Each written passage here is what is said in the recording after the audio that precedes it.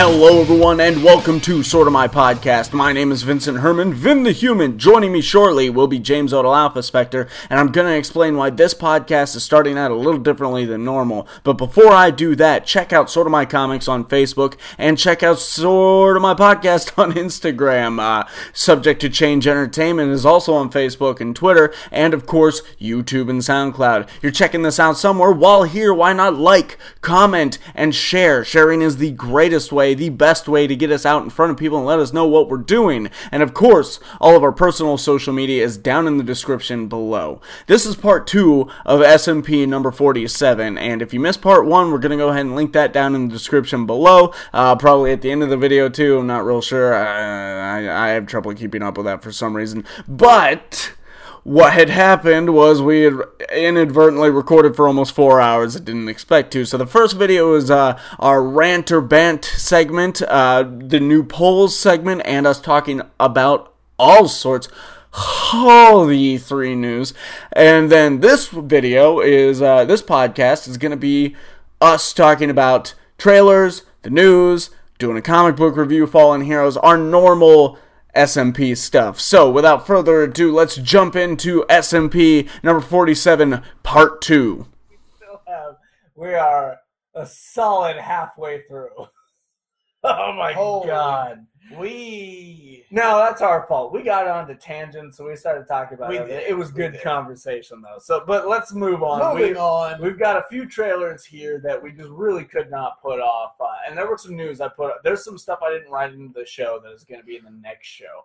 All right. So I tried to be as sparing as possible with this. We'll just call this the fucking E3 blowout. This is worse than when we came back from a 6-month hiatus. We did a 3-hour podcast. You broke my floor. So far, we haven't destroyed any buildings or property during this one yet. Give it honestly, I don't think Dr. Teniel's showing up at this point. Bumblebee trailer. First trailer we're going to talk about. This is actually... Okay, this was so surprising because when I first saw it, I've seen it a few times since. When I first saw it, I was like, it's more of the same, but it's also new. Yeah. Like, it's exciting, but also makes me go, oh my god, another one. Yeah. It has enough new, yet enough, like, familiar from my childhood. Yeah. And a big part of that are two... is a Autobot and a Decepticon, yes, respectively. Their looks, Bumblebee's look in this, the Volkswagen look alone, it's so good, so much like the original cartoon. It is more car than it is random moving parts at all moments, to where you can't really tell what's happening. And when they transform, Starscream being the other one, a great example of this, because you see a fucking jet flying, and like the way they cut it was perfect, because you see like a millisecond of a jet. That's all you need. You know you just saw the jet. And then boom, the fucking nose tips down, the head pops out, just like the toys. Right? Just like that the was toys. The greatest thing is the way that these things transform and everything. Like, when you first, in this trailer, see Bumblebee transform, she's underneath of it. You see the head. That's one of those things where I'm like, it's fresh and memorable because of our childhood, but it's more of the same. It's like, because you do see those tiny little parts, and you're like, oh, okay, well, here's all the random metal pieces. Right. That you can't make any sense of. Yeah, part of the trailer, he only transforms part of his arm out to grab the guardrail to keep the car on the road. And at one point, it seems like he goes into some sort of battle mode. Like, maybe he's taking on the properties of a Jeep, because that's what the chest plate gives me the idea of. Now, a truck or a Jeep. Here's the thing. I think he upgrades through the course of the movie. Yeah. Because at one point, like, the visor and everything comes down, and it's got, like, the webbing of a bee. Very waspy. And all that. But he still has the Volkswagen look. And then later in the trailer, he still has the Volkswagen look the first time the visor comes down. Later in the trailer, it looks like the front of a Jeep. Okay. So, and now we know... I didn't notice that first one. Yeah. Now, we do know from the first Transformers movie that they can scan a vehicle and become that vehicle. Yeah. So, and this is supposed to be a prequel, but also revitalize the franchise, reboot the franchise, really. Right. And now there are talks. They need. There are talks of if this does well, they'll do an Optimus Prime movie. Which, if this is good and it comes out as good as it looks right now, I'm down for, because we'll get that more classic. Oh my God! Seeing like the Optimus classic Prime. Optimus, that'd be the shit. Where the fuck is your truck trailer, dude? Where is it? Okay, and what was it? The third movie, I think he had the trailer, and it was just like I don't even remember. Yeah, he had the trailer. Who gives a fuck? But it was one of those like. Okay. Yeah. Well, that's a thing now. Bernie Mac shows up in this, which is a really nice surprise since he passed a while back. But yeah, he is the voiceover in the beginning of this, and it's the dialogue of like, man doesn't choose a car chooses the man. The same thing he's telling Sam Witwicky in the first movie, which is the only of that series that I enjoy, and it's still horribly flawed, but I like it enough. I forgot John Cena was in this, and I've been really enjoying John Cena and everything I've been seeing lately. I noticed that. Yeah, he's really funny. He's doing a good job, so I'm kind of excited for John Cena. It just looks like a good movie. Honestly, I'm find it so weird this far out from the first movie to say it, because the last time I was excited for a Transformers movie, it was Transformers 2. They had sold in the trailers such a different movie than what we got. And I think you were with me when I saw this, because we went to see it for my birthday. I know Bob was there. Yeah, we all went to see it, and then afterwards we all went to dinner, and we were just talking about how much that sucked. Which one was the second? Was the second one the one with the Constructicons? I think it was the Dark Side of the Moon, Dark of the Moon, or something like that. Yeah, it was. It had the Constructicons in it, which was kind of cool. That part was then it had those really annoying the twins, street twins, fucking cars. Although I also want to say that the toy from the Constructicon in that was the biggest pain in the ass to have to put together for a kid ever. Who did you get that for? I didn't get it for anyone. That was when I was still living up north. Oh, okay. The youngest up there, he ended up getting it for Christmas. Jesus Christ. I would have lost my temper and thrown it down and been like, fuck you. Fuck you and fuck Christmas. Honestly, the Optimus Prime that came with a trailer, that was stupid. Yeah. That was stupid to make transform. The movies were stupid and the toys were stupid. It was all stupid. But one thing that actually looks like a really smart decision is this new Halloween movie. We got a trailer for that. No, a little backstory to this. I didn't even take notes on this. This is picking up from the second movie. It is forgetting all the subsequent sequels from there. So no Halloween H20. No Freddy versus Jason. He wasn't in that. God. Know your fucking movies, Odell. But no Gremlins 3. No Princess Bride 4, The Journey to the Hood. Now I want to see it. Because I'm not a you raped my childhood guy. I'm like, that sucked. I'm going to go watch the good one now. So yeah, fuck it. Just do it. I'll watch it. But no, this is picking up. This is decades after, obviously. But it seems Laurie's been preparing for Michael to come back this whole time, training with weapons, teching out her home. Yeah. There's this moment where she's in the kitchen and the kitchen island moves and there's these stairs that lead down to like some sort of secure bunker or something. Yeah. They don't show the inside of the bunker or anything. I'm kind of really curious to see what's down there, but it's her sex dungeon. It's her sex dungeon / Michael protection bunker. She multi-purposes. But nobody said she couldn't be. I don't know. Where She's ready for A1 too. Yeah.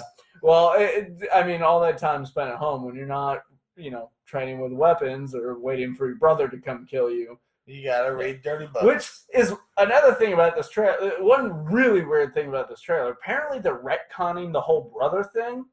Like, really? I think in the second movie, it wasn't. Was it outright said? I feel like it was outright said they are brother and sister. And now they have that moment where like the granddaughter is walking with her friends and they're like, yeah, it wasn't like her brother or something. And she's like, no, they were never related or anything like that. Now this could be like one of those like trailer misleading moments, and then it's actually she's just lying to try and like take some stigma off of herself or family or whatever. But still, if it's not that, that's a really weird and stupid decision. Like, just leave it. Who cares? It adds an element. Either way, what does it affect? Yeah, you don't have to play off of that in this. It's not like you have to establish some sort of emotional bond between them, because it's obvious there's no love loss here. She wants to fucking kill this guy as soon as he shows back up. She has went beyond making her mind up to where it is now her life's mission. Right. And then there's another part in this trailer that's really funky. They show Michael in prison, and he's like in this yard with all it's like some sort of mental institution / prison. And like all the inmates are in these like taped off squares. Yeah, it's this checker patterned like yard. I understand what those are. Those are don't go past this line or else he can fuck your shit up. Well, no, I think it's both. The guards don't go past this line. Well, they probably have to like feed move them or whatever. But it's like, beware of this line, but also the inmates should know that if they go outside this line, they're probably going to get a cap in their ass. Yeah. So, yeah, it's one of those things. But it was really funky, really stylized, really cool kind of situation there. Oh, my God. I'm sitting there during this trailer going, like, that person died. I'm not looking forward to seeing this dude die in front of his children. Right? Oh, my God. And that was one of the big things about this trailer, is it really kind of shows you. No, you keep talking. Fuck it. We're in the lurch on this. We're just opening beer cans. It really kind of shows you. It's like, well, he's going to kill them. He's in the process of killing them in the trailer. Yeah. Which that actually happens a few times. Like, half killing people. And I think it's less about like some people might be going like, well, no, that person dies. There's no suspense there. I think it's with this, like an adventure movie, like someone could spoil the end and be like, oh, they end up getting the ring to Mordor, and then how it starts. But it's not about that. It's about the journey in between. It's about the events. See, with these types of movies, though, it's not about who he kills. It's about how he kills. So I'm not really put off by that either. It looks really good. I can't wait to see this one. It looks like it's gonna plug in perfectly as a third film. Like, there's not gonna be any like shock because they just erased like 3 other films. There we go. That's out now. One question about this though: why the fuck is it called Halloween? If it is a third film and the first film is called Halloween, the second film is called Halloween 2, why is this one called Halloween? Because they had to fuck something up. They had to fuck something up. I mean, after all of the other movies that have come out for this, go back to the roots. This is Halloween. Right. This is Halloween. What, 40 years later? Halloween. Pumpkins scream in the dead of night. Halloween.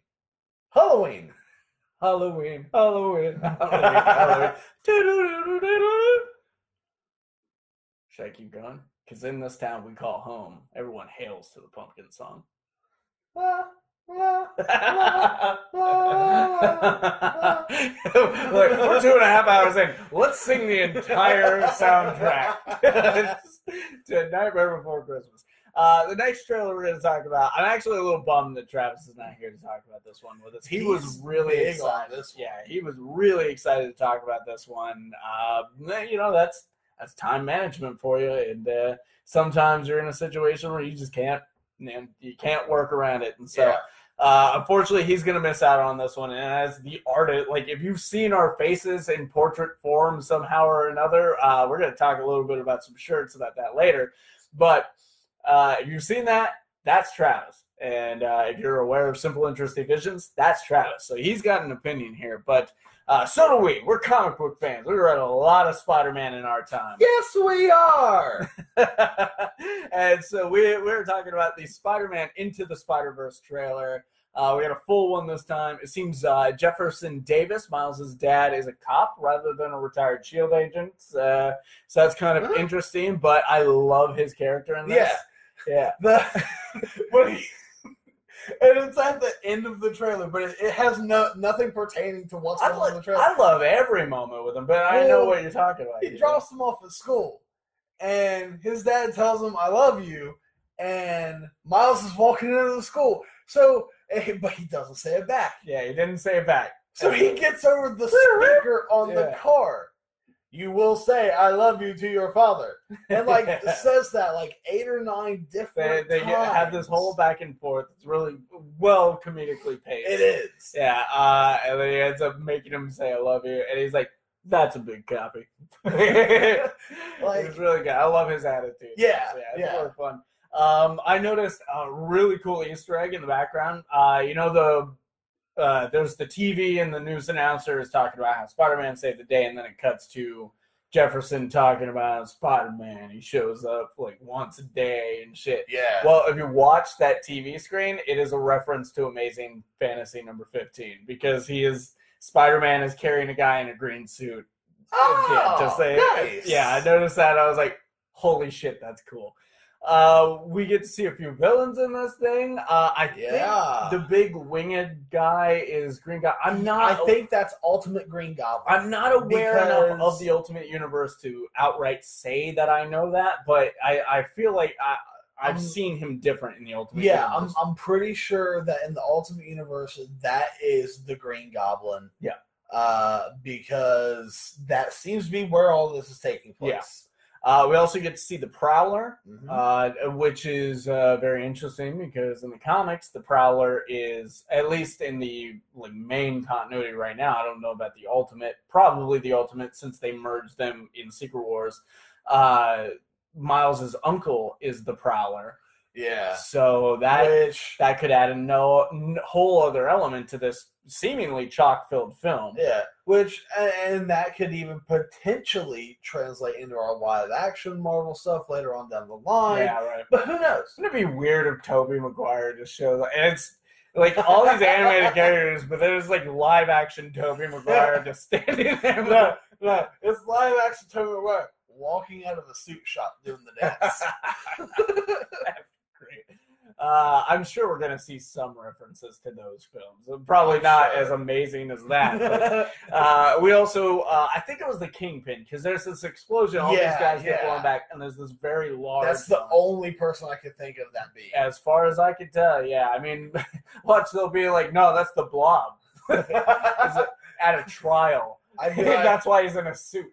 I'm like, no, fuck you. That's Kingpin. That's Kingpin. I don't care what you call it. We also got to see there was this moment where we're seeing a few suits, a variety of suits in glass cases, a la Batman style.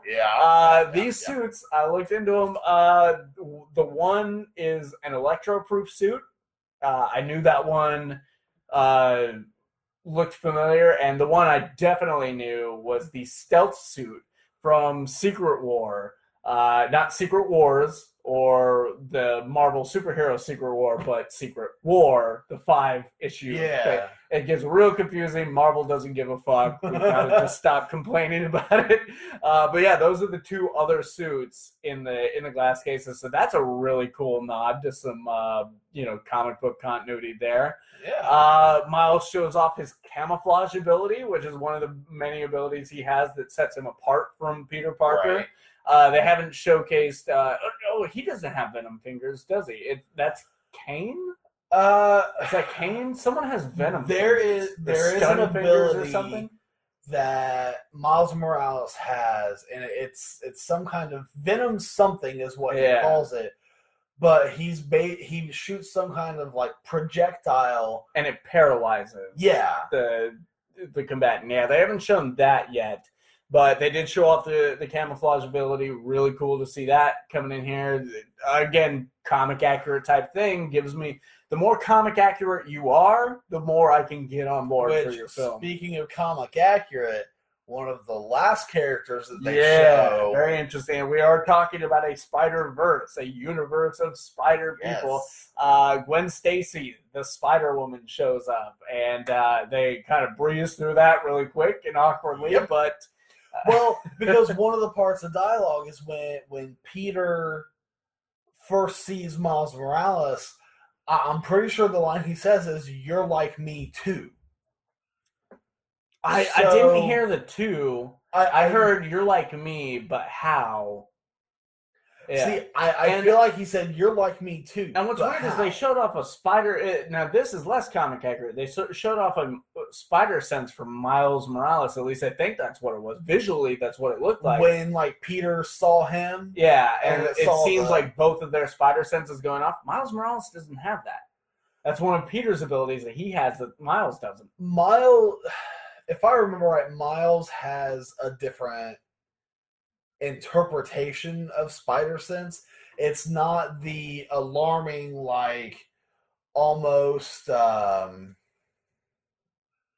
begins with a P. Premonition. Yes. Yeah. Almost premonition style, like, sense that Peter has, but he can still sense danger.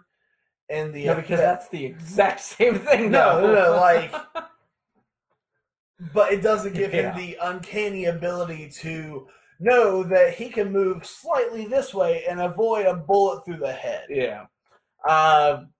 Ultimately, though, originally I was not a fan of this. The first time we talked about the teaser, I was very down on it. I didn't like the animation style. I feel like it's changed, though. I feel like it's cleaned up. Yeah. Yeah, it was very, like, Wallace and Gromit if it were jump cut.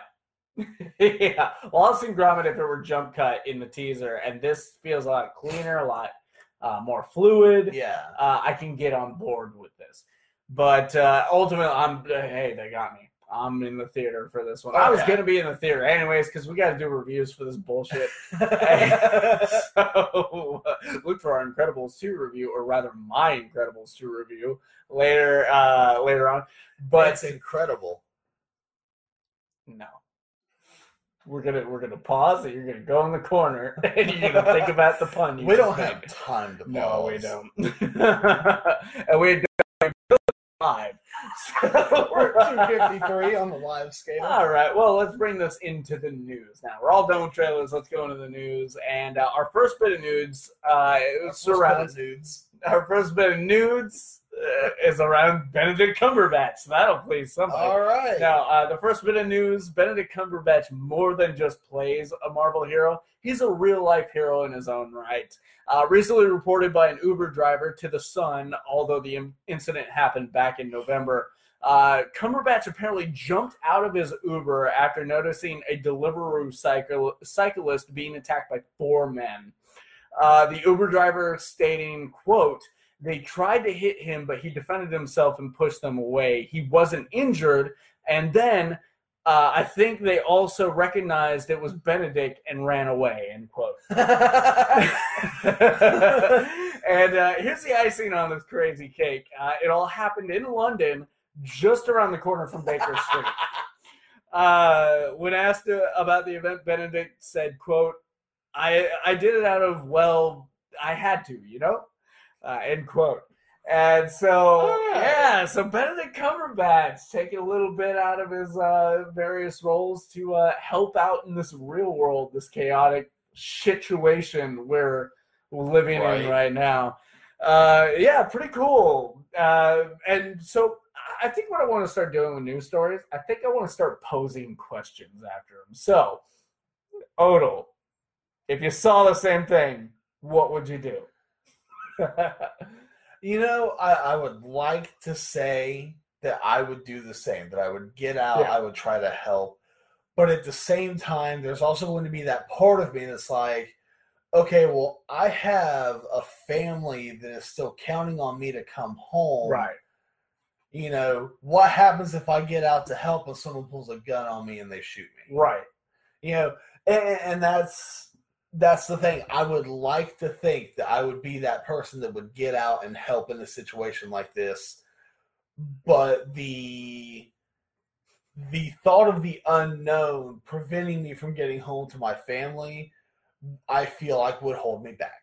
You would be a Spectre in that situation. Quite possibly an Alpha Spectre.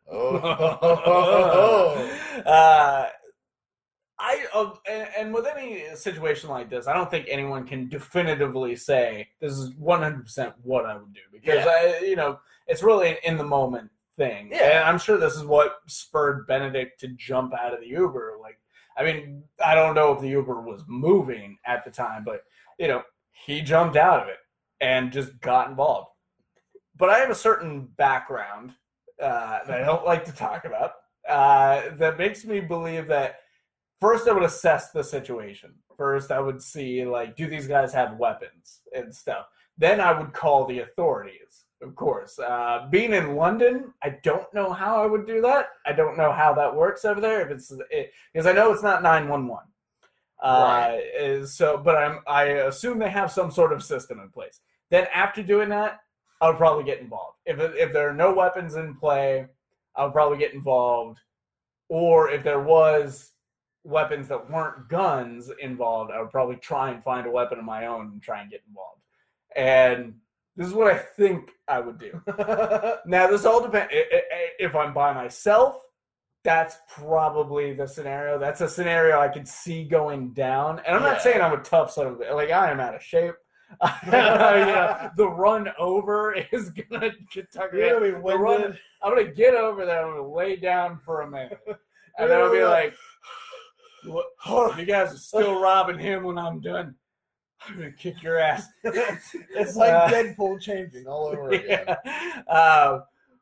I'm not bolstering myself to be some sort of like I'm gonna kick so much ass, but I'm like these are the things that are built in now, and so these are the things I feel like would kick in then, because that's a unique situation, But if I'm with my kids, fuck that. Dude's on his own. I got shit to think about over here. This is like generational preservation that I'm working on. That's like if I see someone broke down on the side of the road, if I'm by myself, sometimes I will stop. I've slowed down and been like, "What's going on, buddy?" But if I have even anyone in the car with me, no, because you don't know that person. You don't know what they're all about. If I had my CCW, it'd be a different story, because then I would be prepared for whatever came up. Which is weird, because harkening back to that background I have no desire for a CCW. Maybe if a family situation provides itself and there's like something to protect at all times. Right. But like when I have my kids, I'm with my kids. Yeah. Like I don't have to worry about that. Like it's a whole thing. We're not going to talk about gun laws this episode and shit. I've never had that impulse. We have moving on. Cover. We have only one more news story to cover before we get into phone booth news. This one, can people just leave the man alone? For fuck's sake. Leave Stan Lee the fuck alone. I'm serious. God damn it. No getting out of the car. Maybe my kids are there in a situation, and I see someone fucking with Stan Lee. I'm in. Yeah. I'm there.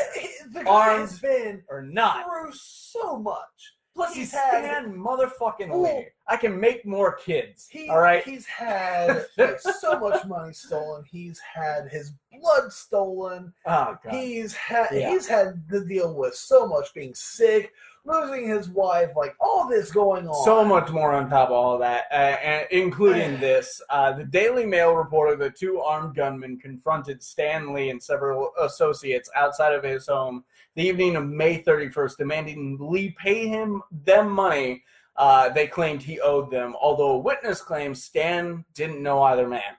Luckily, Stan is safe and unharmed as a 911 call was quickly placed and the two suspects were apprehended by police. Good. Stan is still in good spirits, though. 2 days later, he posted a video to his Twitter, now fully in his control. I don't know if you heard about that, but yeah, he finally got his, but all the other shit, the Facebook, all the other shit is outside of his control at this point. In the video, he thanks everyone for all the well wishes he's received and that he has a big surprise in store for all of his fans. And he recently posted something else that leads me to believe that this big surprise is that he's about to write another Marvel story. Yeah. Really? Yeah. You better believe I'm getting that book. Oh, yeah. Now, see, for some reason, my mind went to he's gonna pull a Willy Wonka, and he's gonna put tickets. 5 lucky spider friends, or what is he called? Super Friends. 5. Does he say Super Friends? I don't know, but no, he says Spider Friends. Yeah. 5 lucky. We fucked that joke up. 5 lucky spider friends are getting a tour of the factory. This like the first issue of whatever he writes, they're all going to be polybagged in black bags. Oh, I'm getting like 5 copies each. So, and the ticket is in the middle. So, and it's just paper. That's all it is. It's paper. Okay. But it's going to have that like light detection to tell if it's real. And like so many lucky people are going to get to go to like Marvel Comics Studios, and at the end, whoever makes it through this death trap of a factory is going to be I just want to see Stan Lee giving the word for word speech going through that tunnel. Oh my God! There's no way of knowing Excelsior. If he's writing a book, I'm buying 5 copies. The first one to read, 1 to bag, 1 to get signed, 1 to rub all over my body and give him as a tribute to his greatness, and 1 I'm going to kill myself with because it's done. We're good. We're done. No, we should do it. Suicide is a bad thing. And if you need help, there are outlets. And now that we brought it up, I'm just going to put something in the description below. Now I feel bad. I feel like a real asshole. Just son of a bitch. The suicide hotline number will be included in the description below. Yeah, it's down there. It's down there. Not right now for the live people. But anyways, yeah, so... I guess because this is a new thing that I literally just came up with on the spot, talking about that Cumberbatch thing. I think this is a pretty obvious one. What would you do in that situation? What would you do if you were Stan, and what would you do if you were the bystander? If I were Stan... Okay, if you were Stan Lee, not you in Stan's position. If you were Stan motherfucking Lee, the man, what would you do? I would have no choice but to give them a good talking to about why their decisions are putting them on the wrong path and invite them in for tea. That is beautiful. That is what I wish I could say. If I were Stan Lee, yeah, that's what I would do. Yeah, forget the bystander. No one's going to shoot. No one is going to physically harm Stan Lee. I don't care who it is. Honestly, I don't think, like, because if they were going to shoot him, they'd have shot him. I guess they had time. And they did, like, when they found out the jig was up, they apparently ditched the gun and stuff. So and that always tells me they didn't really have much of an intent to use it. Because if they're not going to use it to defend themselves in a high-profile situation, they weren't going to use it to kill that guy. Yeah. But if I... And again, fuck the innocent bystander, because this is way more fun. If I were Stan Lee, not myself, but if I were Stan Lee in that situation, I'm 95 fucking years old. All I know is superheroes and shit. I'm going to go out, guns blazing. I'm going to fight these guys. 95 years old. I'm throwing a weak-ass, frail little fucking punch. I'm saying my catchphrase while I'm doing it. I'm like, Excelsior! Boom! See... That was my other scenario. It's like you just walk up and it's like, if you're gonna do it, you're going to do it. Right. And you just put the barrel right there. You're not going to do it. You're just not. So let's take the next step. The cops are on the way. You just do that. Just sit down. I would love to see Stanley get real weird with it. He's like, got the gun up to his forehead. He's like, do it, motherfucker, do it. If you don't do it, I'm going to suck your dick. I'll suck your dick and I'm going to make you question everything about your sexual preferences. He's like, I'm gay. Then you're going to love it. I give gum like nobody's business.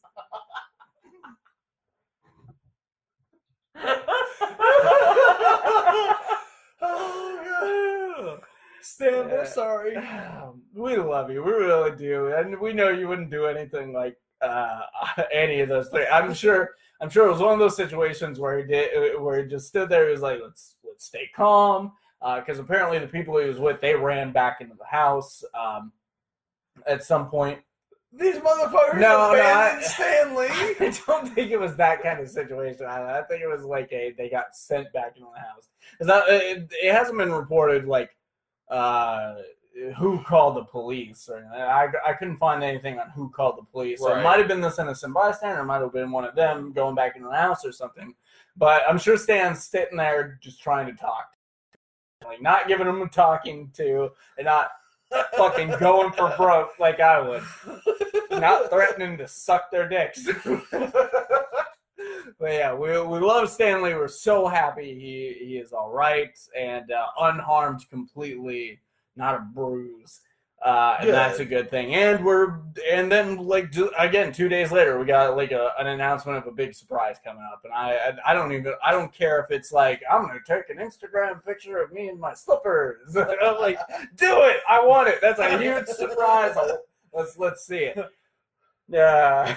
No, the surprise. He already did the Playboy, the Playgirl photo shoots. No, the surprise is gonna be that we can now buy Stanley's signature slippers. I'm in. Let's do it. I've needed a good slipper for a while now. I'm getting there.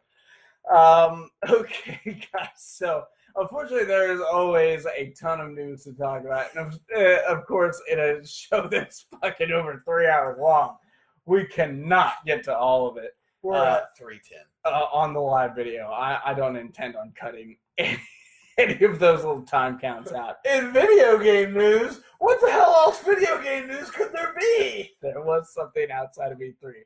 Aren't you supposed to be getting something ready for this? It's ready. Oh, is it ready? You got the timer ready? Okay. Okay, so this is... Oh, yeah, this is time for the intro, right? I didn't bring it up on my phone. It's time for the news! The phone booth news! That's right, everyone. It's time for the phone booth news, where we try to give you the news faster than Deadpool can save the day, which gives us about 3 minutes, 45 seconds. Odell is on the clock here, and whenever you're ready, go. In video game news, Telltale Games and Netflix are joining forces to create a Stranger Things video game. In comics news, Wet Hot American Summer is coming to the world of comics with Boom Studios. The series, written by Christopher Hastings and art by Noah Hayes, takes place a week into the camp's infamous summer and debuts in November. Also coming to Boom, an upcoming original graphic novel titled Mighty Morphin Power Rangers Soul of the Dragon will follow a future Tommy Oliver long after his Ranger days as he tries to find his lost son and uncovers a secret from his past. Marvel clarified a particular pronunciation in Amazing Spider-Man number 800. The correct pronunciation is symbiote. Symbiote. Suck it, Venom trailer. As Wolverine makes his return to comics, he's bringing a new power with which he can superheat his adamantium claws. Lightsaber claws. The Library of Congress... Fuck off. The Library of Congress has acquired its largest comic book donation to date, with more than 3,000 items from the collection of Stephen A. Geppy, owner and CEO of Diamond Comic Distributors. The collection spans 8 decades and includes 6 rare storyboards from 1928's Plane Crazy, the first Mickey Mouse animated short produced, as well as comic books, original art, photos, posters, newspapers, buttons, pins, and badges. The collection goes on display this summer. In TV news, HBO has ordered a Game of Thrones prequel pilot set thousands of years before the events of the previous show and will chronicle the world's descent from the golden age of heroes. Star Trek Discovery showrunners Aaron Harberts and Gretchen Berg have been fired and will be replaced by executive producer Alex Kurtzman.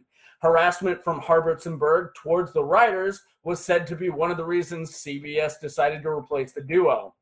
Netflix has made a deal with the devil by resurrecting Lucifer for season 4 after Fox's cancellation of the show in May, and MTV has announced plans to revive its animated 90s hit Aeon Flux, this time as a live-action series. In movie news, Jason Momoa and director Corin Hardy exited the Crow remake due to creative and financial differences with Davis Films. Wow. Todd McFarlane revealed he's not interested in a new Spawn, in the new Spawn film being an origin story, favoring action and leaving some mystery about the character. Julian Dennison, who some might recognize as Fire Fist from Deadpool 2, joins Millie Bobby Brown in the cast of Godzilla vs. Kong, slated for May 31st, 2019. According to Variety, Jared Leto will produce and star in a Joker-led Suicide Squad spin-off film, and Patty Jenkins released the first official photo from Wonder Woman 1984, and very surprisingly, it shows Steve Trevor, played by Chris Pine, standing in a mall, raising one huge question: how did Steve survive the film? In other news, DC Entertainment Community Manager Danny Snow said on the James Bonding podcast that the DC Universe streaming service is targeting a late August launch. Jeff Johns has signed an exclusive writer-producer deal with Warner Brothers and DC, and as a result will leave his current job as president and chief creative officer in DC Entertainment, with Jim Lee taking over as DC's chief creative officer while remaining as DC publisher. Meanwhile, Jeff Johns will be writing the screenplay for the Green Lantern Corps live-action film and will write a new Shazam title that is expected to see release sometime in the fall. And that is the news. 408. 408, god damn it! You know what it was? There was a little stumbling there, but I put too much emphasis on being expressive and entertaining. I feel like some of those I really nailed it. Yeah. Like that Jeff Johns. Yes! Oh my god. This is the first I'm hearing about this. Did not give a shit about the Green Lantern Corps movie at all, and then this news hit, and all hail. As we say here on the Sorta My podcast, Jeff Johns, all hail. But that's a burp for you. But yeah, doing this, it seems really cool. With Jim Lee taking over, do you think he can really steer the DCEU in the right direction? The DCEU? Yeah. I don't know. I mean, Jim Lee has had a really good creative vision from he's a great storyteller, that's for sure. So if he can come up with these like good stories and everything else and get these companies to follow it on screen, I could see us getting some really good shit. Yeah. I just hit down a whole bunch on that file, and that usually creates a sound. But the headphones are plugged in right now, so I'm pretty sure that do sound just went right into the recording. But no, here's the thing, though. Where we'd actually mentioned this earlier, Disney doesn't really play that big of a hand in the Star Wars and Marvel films. Right. That's not the case over there with Warner Brothers. Warner Brothers is heavily involved, and that is a huge problem with them. They won't set up DC Entertainment Studios as a separate company and just bankroll them. They're micromanaging everything, and that's the problem. Yeah. And so it really does, honestly, because we thought when we reported on Jeff Johns taking over as chief creative officer and shit and overseeing DC Entertainment, we were talking about how this is going to get it so on track. Every film that comes out from now on is going to be amazing. They're going to have their own MCU. It's going to be perfect. Jeff Johns is there. Don't worry about it. But we didn't realize that what was didn't going happen. on behind the scenes. That didn't happen, and it's because of Warner Brothers. Warner Brothers is the problem, and so it really doesn't matter how good Jim Lee is as a storyteller or a creative mind. He's got to deal with Warner Brothers. You know what I think we're going to end up getting? This DC streaming service is going to start getting its exclusive live action shit, and they're just going to say, "Fuck Warner Brothers." That's the we thing. We have our own thing now. I think these shows though are still produced by Warner Brothers. Oh no! Yeah, I don't know, but what I do know is that it is time for our somber segment of the podcast, the one we never really looked forward to, but must be reported on, and that is our Fallen Heroes segment. Guys, every now and then a legend is brought into this world, but before they can become that legend, they have to pass through our mortal coil and become fallen heroes. First on our two-person list is Ted Dabney. In 1971, Ted and Nolan Bushnell worked together to create an engineering firm where they developed and launched the first commercially available video game arcade console, Computer Space. Later, they continued on as Atari, where they made great success with the launch of Pong, establishing the company as a major foundation of the video game industry, the grandfather of grandfathers for video games, which is only so appropriate for an E3 episode, I suppose. Sadly, late last year, Dabney was diagnosed with I don't know how to say this word. Esophageal cancer. Esophageal. When did you become a doctor?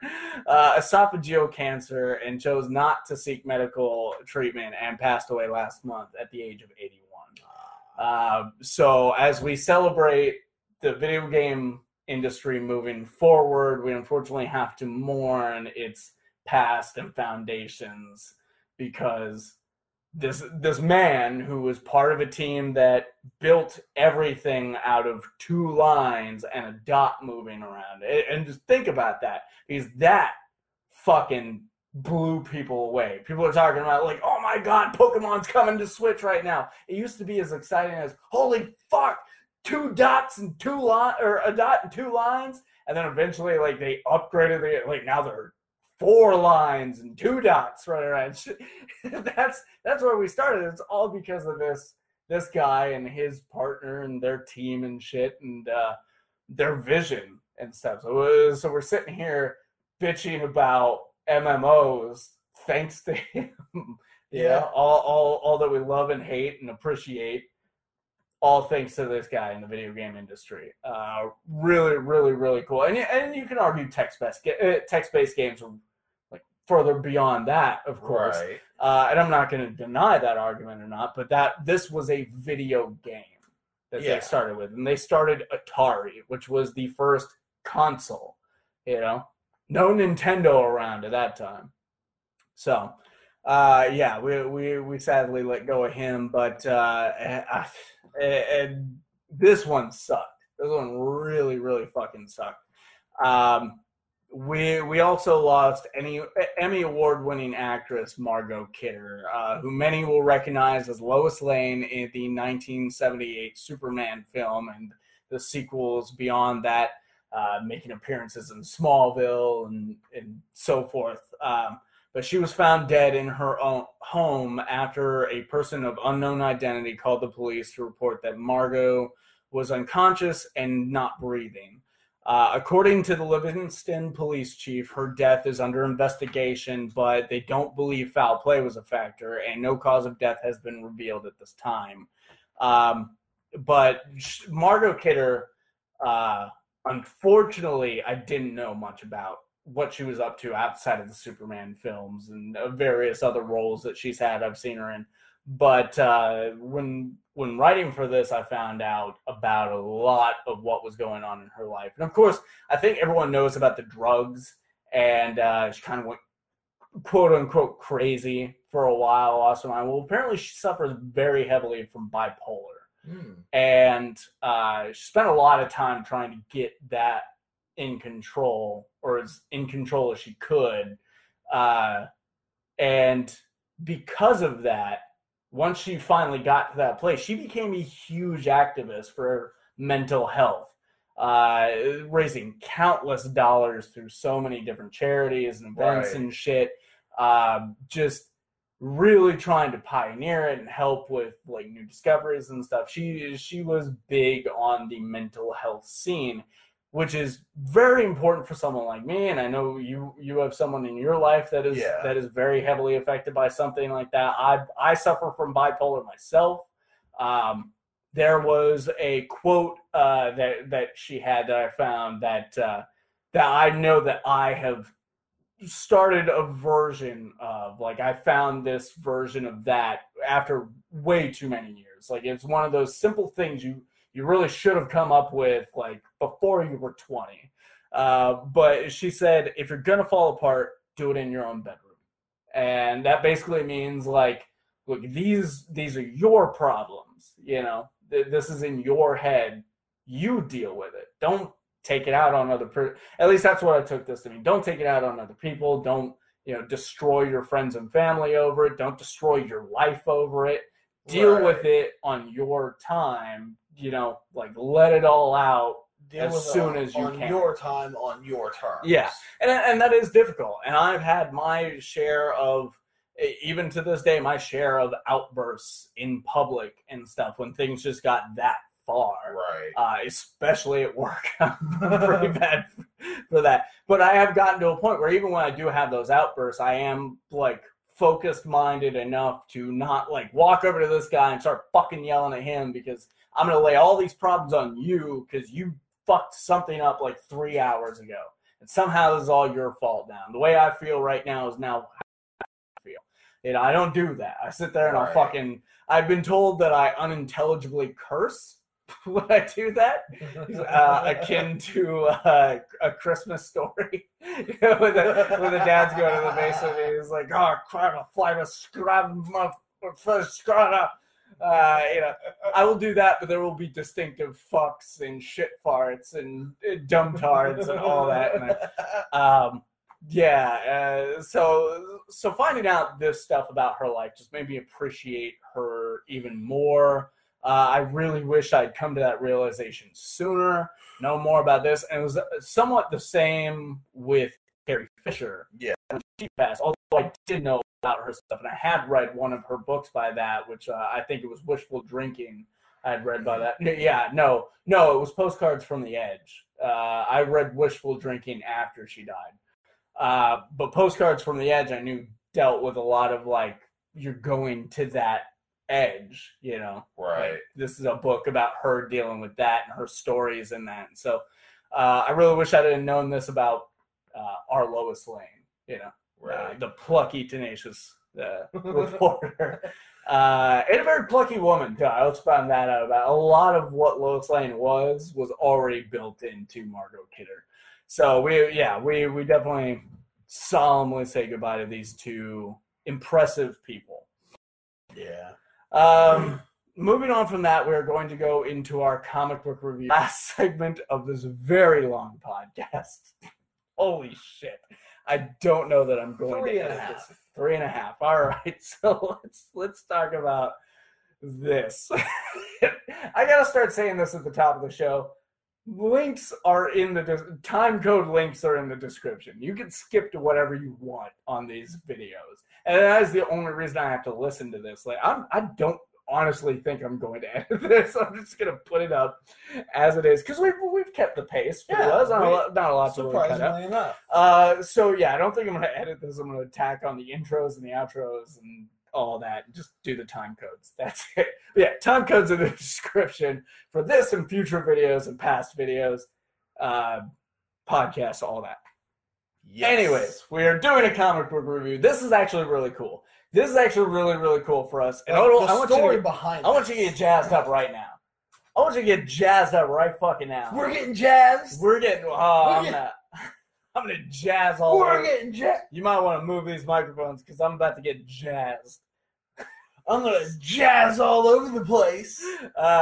the reason we're doing this particular comic book is actually really cool. This guy, B.J. Mendelsohn, who I had actually heard of once before, one of his books has been on my to-read list for way too fucking long.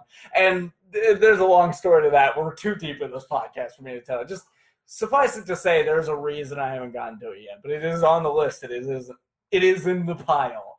But anyways, this guy contacted us, and I'm not sure why or how he found out about us, or if he was just making the rounds. He had this book coming out, and he was just contacting every comic book podcast or what.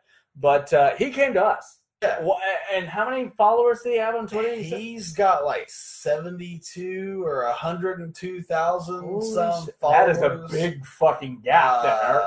Way to do your homework. I mean, it's way more. I think you said something like 70,000. I'm going to put it this way. This guy has more followers than he needs to contact someone like us. On Twitter, we have 30. We're below 40, 36, maybe 37, something like that. Yeah. So he doesn't need us. So that's for sure. No. But even because of that, we are extremely grateful to get this opportunity to check out a legitimate author. Yeah. God, no, I was so far off. Oh, really? 703,000 followers. Holy shit. Yeah. I apologize. He does not fucking need us at all. But even because of that, we do have some kind of integrity, which you can't tell by watching us, but we have a semblance of integrity. And I did message him to let him know that we were going to give a very honest review of this. So as we move forward in this, the things that we like, the things that we dislike, you know they're going to be genuine. And he said, yes, that is all I want. I want you to talk about it unbiasedly. And so, yeah. While we were not contacted to jerk this guy off about his book and praise it beyond all books. Yeah. You know, we were contacted for our brashness, our honesty, and all that. And that's what we're about to give. Right. And the book we are talking about, Vengeance #1. Odell, you got the skinny on the names here because I murder names every time we do comics. The cover art was done by Isidore Koliavris. Interior art and letters were done by Peter Chaplarski. And the story and characters are B.J. Mendelsohn. B.J. Mendelsohn, yes. And the basic synopsis that B.J. sent to me was, this is set in an American Southwest. Vengeance, Nevada is a comic book about what happens when you suddenly get everything you ever wanted and the consequences that come along with it. Now, given that, I don't get that from this book. We're gonna start negative right. Okay, so I'm gonna start a little bit more on the positive side.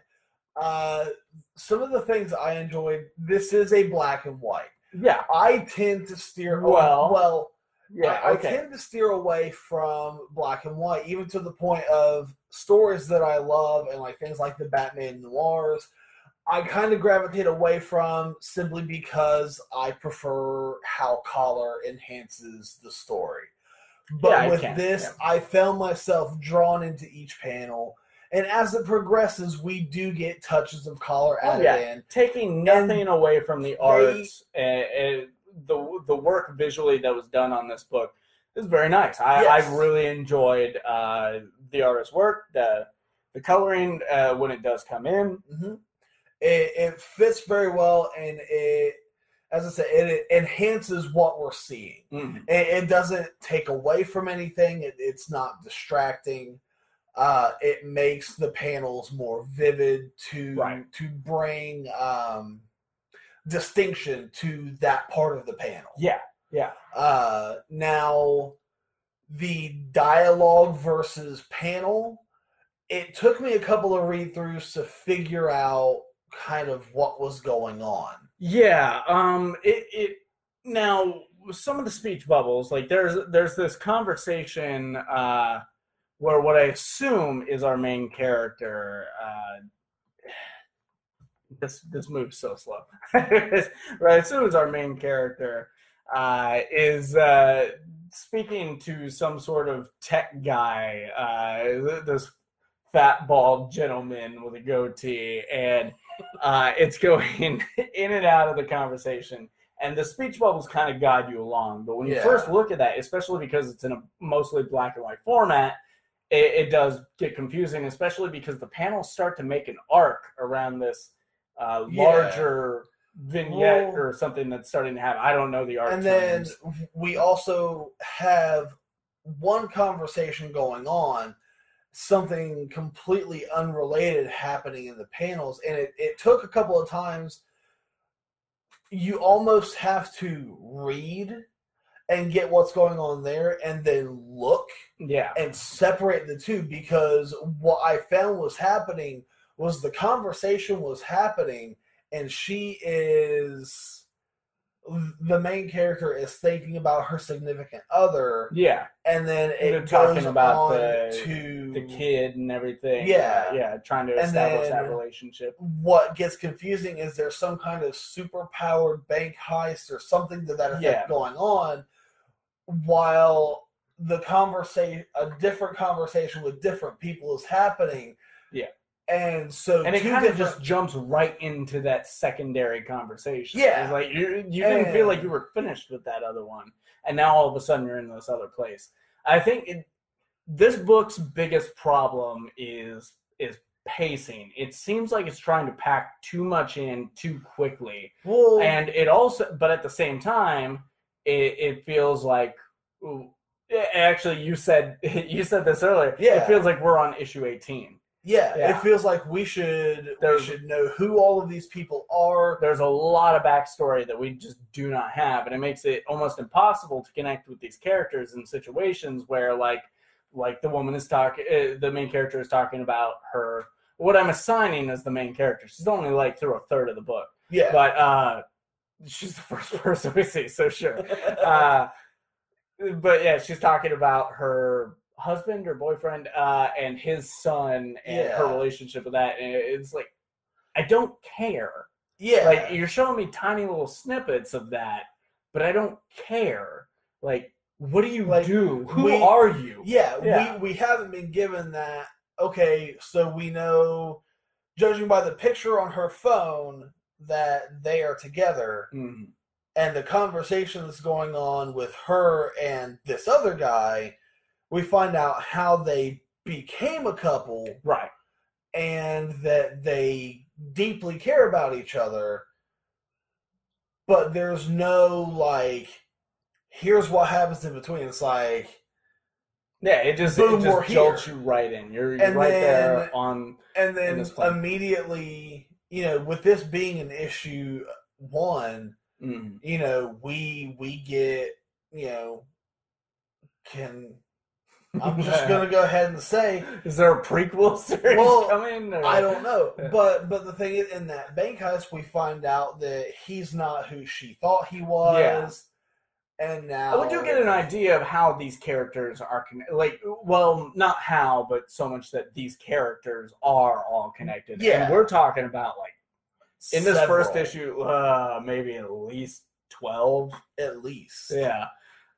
So we're introduced to 12 characters in our first issue, and that is the problem here, because as far as like interest in what's going on, like I want to know what's up with that bank heist. I want to know why they're robbing that bank, and then why is this superpowered being coming in? Why did this character die? Why? And then even moving past that, once that happens, finding out who and what this creature is, which I can only piece together that it's death. Yeah, there's some sort of shape-shifting, because she does call it a shapeshifter, and then it's like, I'm not bitch, please, I'm no shapeshifter. So there's this like alien race that is now in play. There was apparently like they reanimate after they're dead.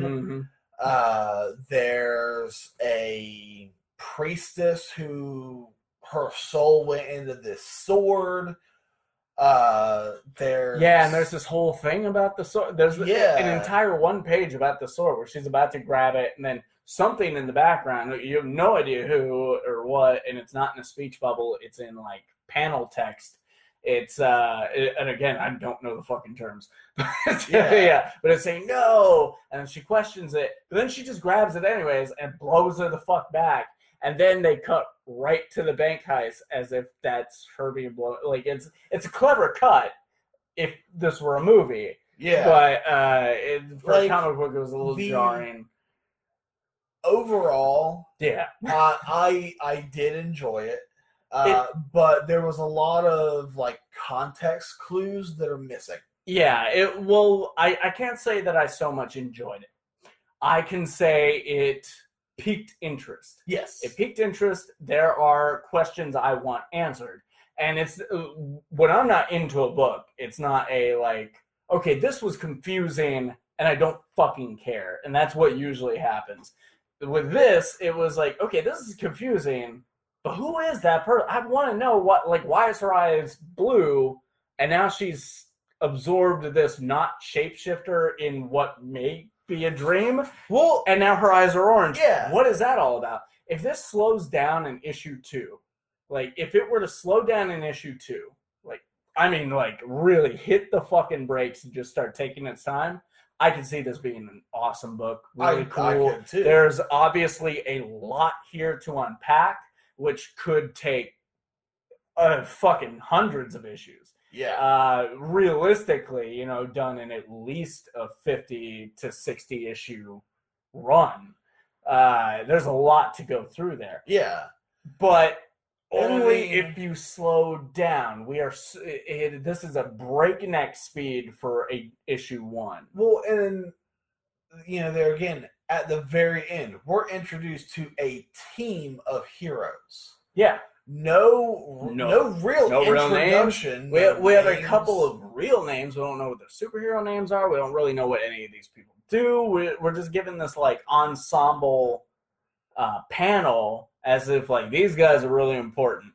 Fucking why? Why are they important? Tell me. Yeah. Where do they come from? They're just here in this moment. Like that's all I have. Ultimately, I'm interested enough to check out an issue 2. But this one, if it stays at this pace, this wouldn't even get my normal 5-issue allowance. Usually I'll give something 5 issues and see where it goes. And if it doesn't grab me by issue 5, I'm done. But this, at this pace, I can't survive 2. Maybe 2. A 3rd issue will kill me, though. I'm done at that pace. And one of the things that really did grab me about this, I enjoyed the art through and through. Yeah. And at the same time, the story, reading through it, I think I told you before, I was reading this and I caught myself reading what was going on, and I was 3-4 pages ahead of the last thing I looked at and had no idea what was going on. So the story grabbed me, the art grabbed me, but the combination of the two is very confusing. Yeah. Trying to find where everything lines up, who everyone is, and what's actually going on. Like you said, if this were to go and slow down and flesh out more, then this would definitely be something that I would have no hesitation adding to my pull list. If issue 2 is going to take a break, maybe just tell me about that superhero team we saw at the end there. Just that's all issue 2, and I'm cool. I'm like, okay, well now we got some groundwork for them, and then maybe you tell another breakneck story, and then the next issue you're telling me about Blue Eyes. Because I'm terrible at names. I didn't take down any notes for names. I really don't. But if you go at that pace, maybe. Yeah. And it's independent. There again. And also, we don't know, maybe there is a precursor to this. But as far as I know, there's not. I think this is B.J. Mendelsohn's first comic foyer. Yeah. So, we don't know who these characters are. We have no prior attachment to any of these characters. We have no story for any of them. We're going to have to find out soon, though. Yeah, we need a reason to care. It's a classic Agents of S.H.I.E.L.D. situation. When Agents of S.H.I.E.L.D. first came out, I gave it the 5 episodes. I did not give a fuck. Like, from issue 1, there were character relationships seemingly already built. I don't know these people. I don't give a fuck about Fitzsimmons. And I'm now I fucking love it. And I gave up. I gave it 10 episodes. And I still didn't care. And I gave up. I really hung in there for the MCU, and then I heard it was getting like really good. So I was like, okay, well, let's suffer the first season. And it turns out by episode 12, shit starts getting good. So I gave up way too soon.